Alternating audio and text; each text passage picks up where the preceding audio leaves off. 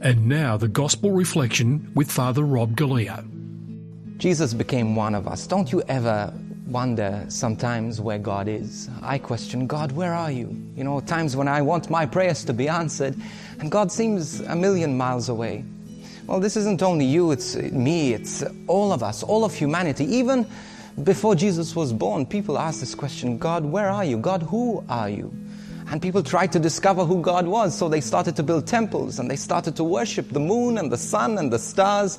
They started to try and figure out who God was, but eventually God started to reveal himself through people called prophets.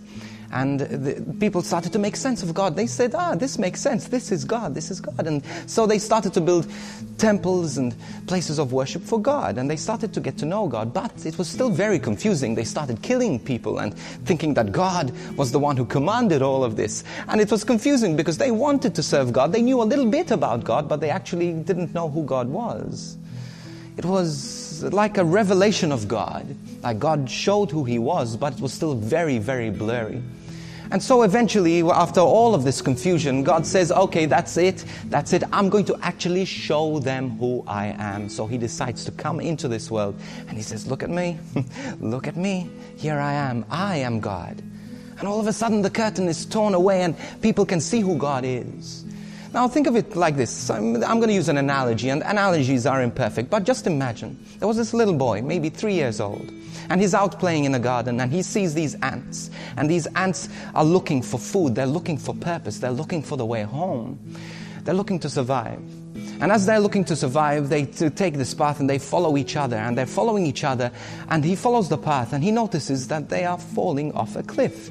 And they were all, one after the other, falling off this cliff. And he's confused. This little boy is confused. Why are they dying? Why are they jumping off the cliff? But the thing is, they don't know what's happening. They're just following each other. So what he does is he starts to call out, hey, ants! But they don't hear him because he doesn't speak ant, and ants don't speak human. So what does he do? He has a magical power. He flicks his finger, and all of a sudden he becomes an ant. And some people, as he starts to shout out, listen to him, and they start to turn away. And they start to move away from the cliff, but many others don't. And they think it's crazy, you're in our way. And so they push him off, and eventually they kill him. This is the story of Jesus, but this is also the story of the incarnation, that Jesus became one of us. He speaks our language. He knows who we are. If you don't know where God is, look at Jesus. Get to know Jesus. Spend time at the crib today. Go, find your crib, find a crib, find a baby Jesus, and sit down, contemplate, and tell him this, Jesus, I want to know you. I want to know the purpose of my life.